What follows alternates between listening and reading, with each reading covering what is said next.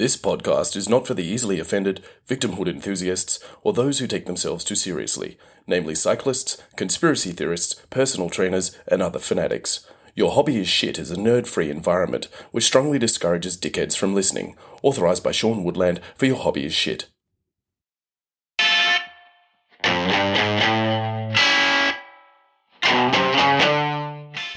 For a long time now, humans have invented, inadvertently stumbled across and participated in a variety of activities we now know as hobbies. We use them for pleasure, to reduce corporate guilt, to escape the misery of home life, and to help deny the grim reality that awaits us all. From the bizarre, obsessive, and psychologically illuminating to the downright ludicrous, whatever your hobby, this podcast is going to pull it apart. So whack in your headphones, get into your hobby with a vengeance, and prepare to be exposed, because I'm Sean Woodland, and your hobby is shit. Hello and welcome back for another episode of Your Hobby is Shit. If you haven't listened to any of the previous episodes, get around to it at your leisure. Whenever you feel up to it is fine. I'm not your boss. You're not a hostage to my ego. Do what you want. And when you're not listening to Your Hobby is Shit, you might want to give Mid-Flight Brawl a go with Luke Heggie and Nick Cody. Yes, they are my mates, and even though both identify as men who drink alcohol-free beer, they're otherwise generally trustworthy and are both top-shelf comedians. Mid-Flight Brawl recounts tales of what happens when bottom-feeding filth board an aircraft. Okay, there's been a few questions rolling in. Terrific stuff. One I got from Braden in Mildura, who, among his other less intelligible comments, asked, "Mate, am I going to have to listen to just you all the time on this podcast?" First of all, congratulations on being called Braden and not being in prison like most of your namesakes. And second of all, my commiserations that COVID will have prevented you from having drunken moped accidents in Bali over the past couple of years. And third of all, no, you don't have to listen to just me all the time on this podcast. You can turn it off at any time you like, whether that be before or after you see your meth dealer or parole officer. It's up to you. And finally of all, to answer your question less sarcastically and more thoroughly, Your Hobby is Shit will in the future be releasing episodes that contain interviews with fanatical experts in many of the hobbies covered in this podcast, giving the shit hobbyists their deserved right of reply and thereby an opportunity to put me firmly in my place. Sadly though, Braden, these excellent episodes may ultimately escape the attention of your critical ears, as statistically, with the first name Braden, you're a very good chance of either being incarcerated or in a Balinese hospital by the time those episodes are released. And should Your Hobby is Shit ever get sufficient listeners, enough to establish a Patreon, you probably won't be able to use your usual bartering method of swapping Horizon cigarettes to purchase a membership anyway.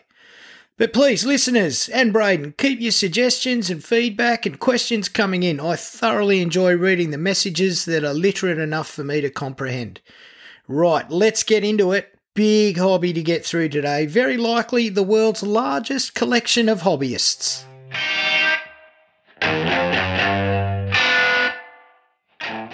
I've been gullible in the past. Who hasn't been taken for a bit of a ride? We all have. I've fallen for some absolute bullshit. In my defence, and probably yours too, sometimes we believe what we want to believe because it helps us cope with difficult situations. The diagnostic term for this is vulnerability, or as Donald Trump would call it, weakness. Fuck me, have I been weak. I once believed a girlfriend who told me that it was physically impossible for her to fart. How's that for being roped in by the hairy lasso? Pathetic, shameful, hard for me to admit. There's worse too. A few years later, I believed that a corporate lawyer come energy healer with dreadlocks could cure my bipolar disorder, depression, panic attacks, trichotillomania, a willingness to believe anything a woman that I want to sleep with tells me, plus other assorted issues, simply by lighting some candles, balancing rocks on my genitals, then retiring to go and watch a current affair in a lounge room, and then charging me $120 for the privilege. So don't worry, I know all about weakness and gullibility. Anyway, the point is that our willingness and eagerness to trust can impede our emotional growth, and though older and wiser, I'm still susceptible. There's a bloke who decided that he owes me a six-pack because I did a few $100s worth of work for him. Generous, I know. And every time I've seen him over the past 2 years, he's reminded me that he owes me a six-pack. And I kept believing him until my wife said, "You do realise he has no intention of ever giving you that six-pack, don't you?" So as much as I'd like to think I'm no longer weak or gullible, on occasion, of course I still am. Though not as gullible as my good mate comedian Emma Zammit. One of the very best human beings is Emma, and last year myself, Emma and fellow comedians Chris Radburn and Al Del Bene were recording an episode of a much shittier podcast than this, and the following interaction occurred.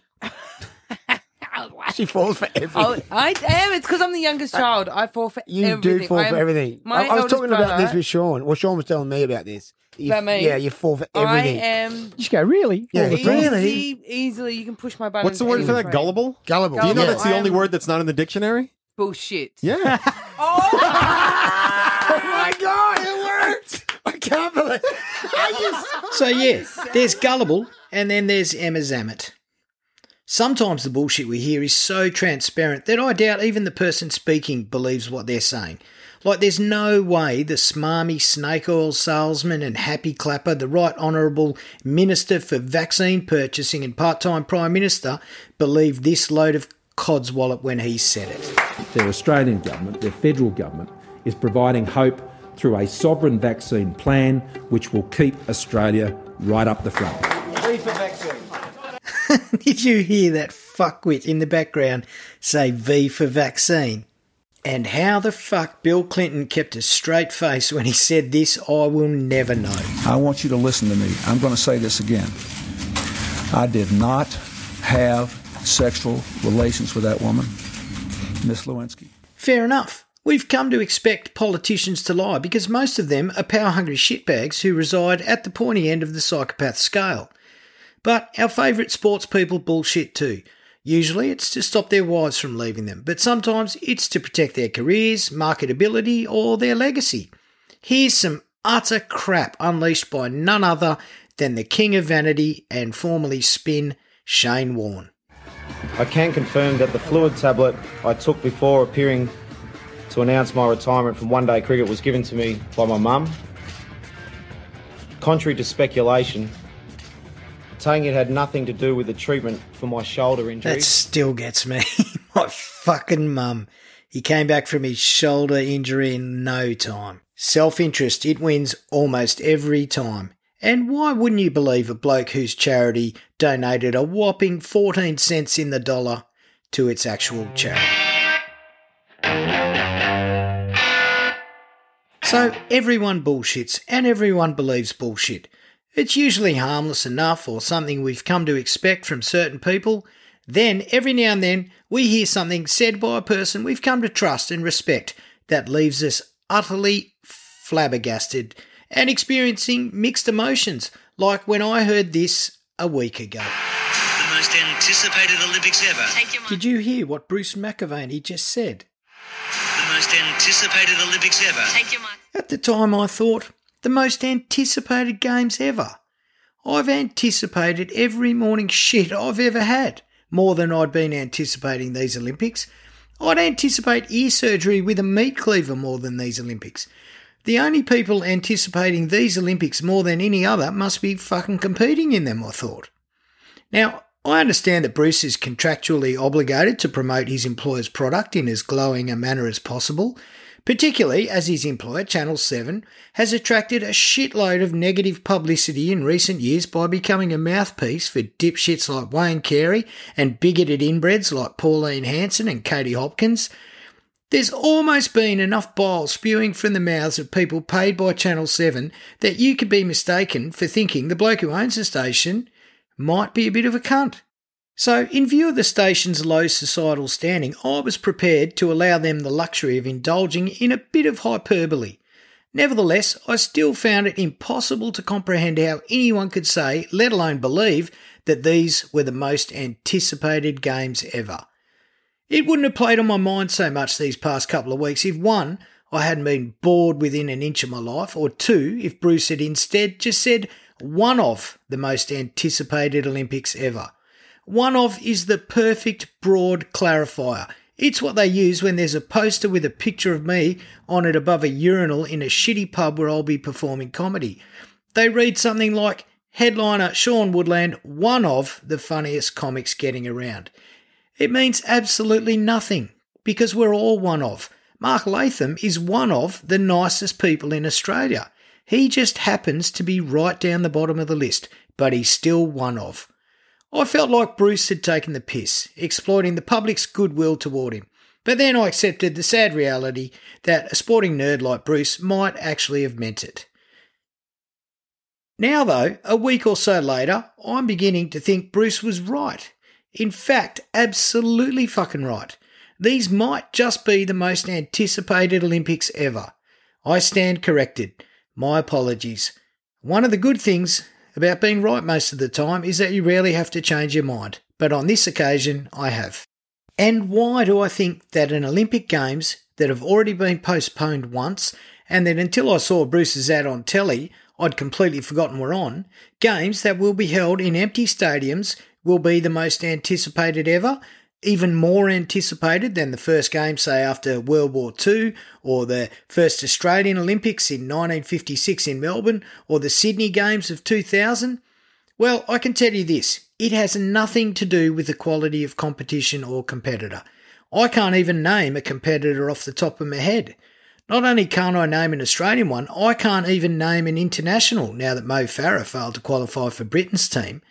And don't for a minute think I'm not impressed by human achievement and watching other people push themselves to their limits, even if I don't know their names. I once saw a bloke on a footy trip shove 9 20-cent pieces into his foreskin, and that's one of the most impressive things I've ever seen. But I'm fucked if I can remember his name. What I do know about these Olympics is all from clickbait. I know that there's a transgender weightlifter from somewhere who will be competing, and on that subject, I don't know about you, but I for one will boycott the Paris Olympics in 2024 if the IOC haven't broadened the gender identities to include non-binary people. What else do I know about Tokyo 2021? That's right, I also know that there's someone from somewhere else who won't be competing because they got caught smoking pot. And incredibly, it wasn't even a fucking skateboarder. But that's all I know. Even allowing for the fact that Australia is pretty shit these days, I can normally name plenty of athletes. What a terrible patriot I am. But no, the reason that I've come to agree with Bruce and that I think these games are the most anticipated in history is because, well, I haven't left the house for 4 fucking weeks now. I've been stuck at home with my wife, 2 kids, pain in the arse dog and 2 singing cockatiels for 4 weeks and probably will be for another 20. That's how desperate I am for a distraction. To contextualise that statement for you, do you know what else I'm looking forward to with great anticipation? The next time I see my mother-in-law, and the next time I'm due for a prostate examination from my chubby-fingered doctor, and the next time I see my mate who's been radicalised by QAnon, and the next time one of the kids hits me in the nuts at footy training, and the next time I sip from a beer can that I haven't put a cigarette out in. I'm stuck in the midst of a pandemic that has killed 4 million people. Damn fucking straight I'm anticipating these games.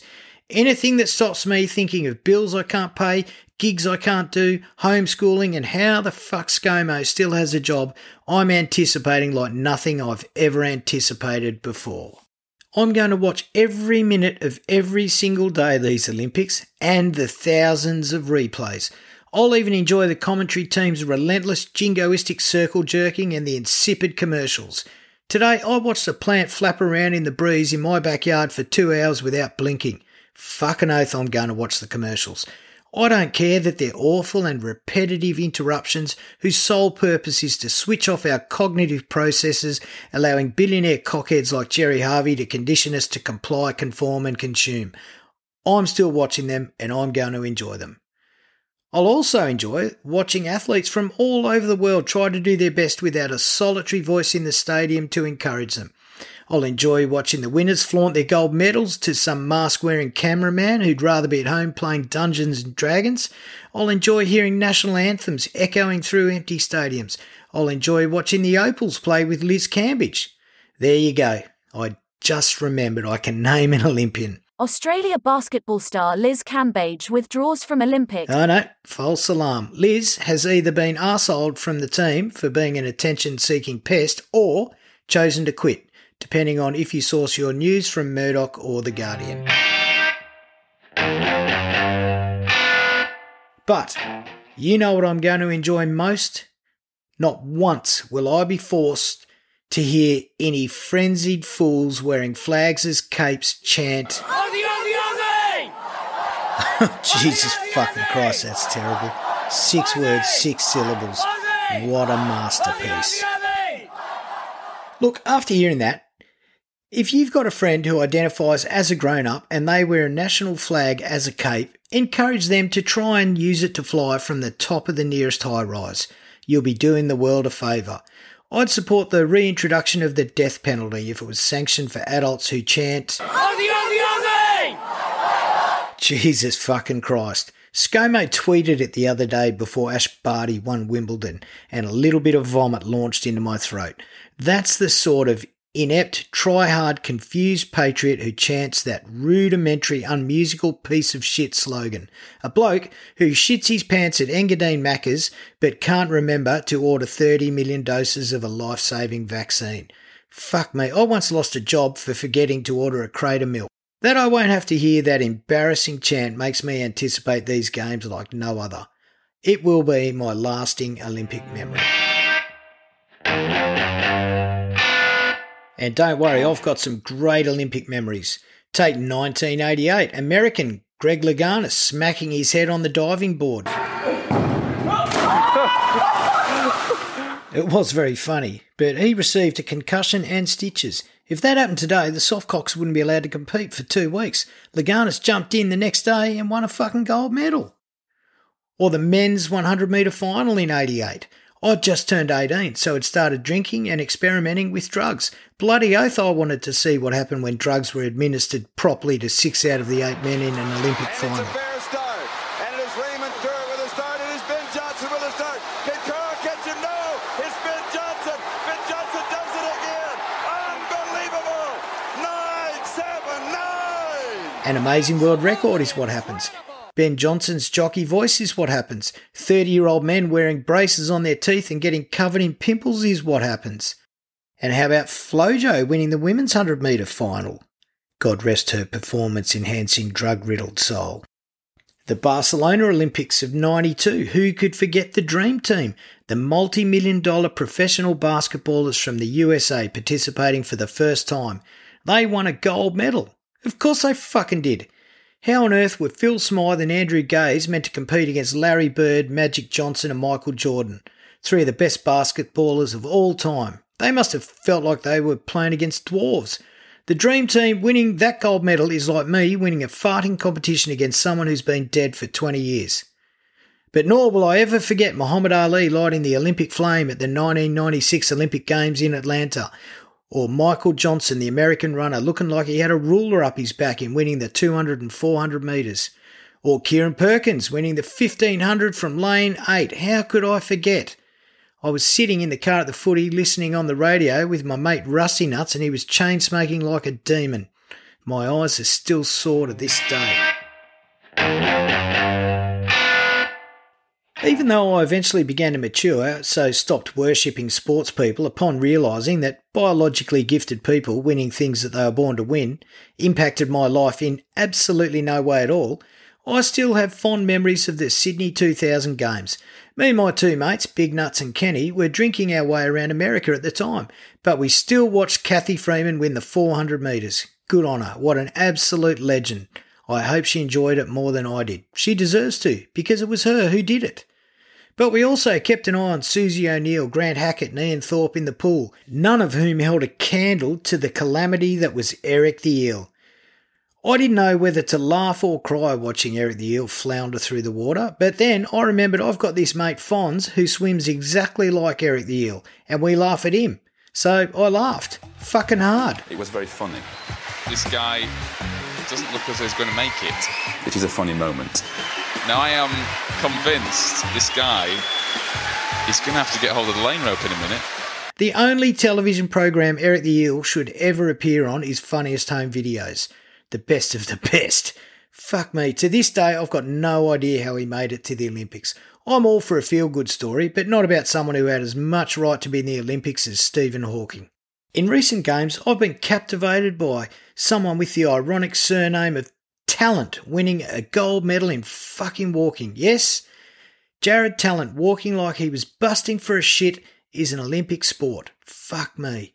Then there was the Australian hurdler Sally Pearson, British cyclist Anna Meares, and the American swimmer, perhaps the greatest Olympian of all time, Michael Phelps.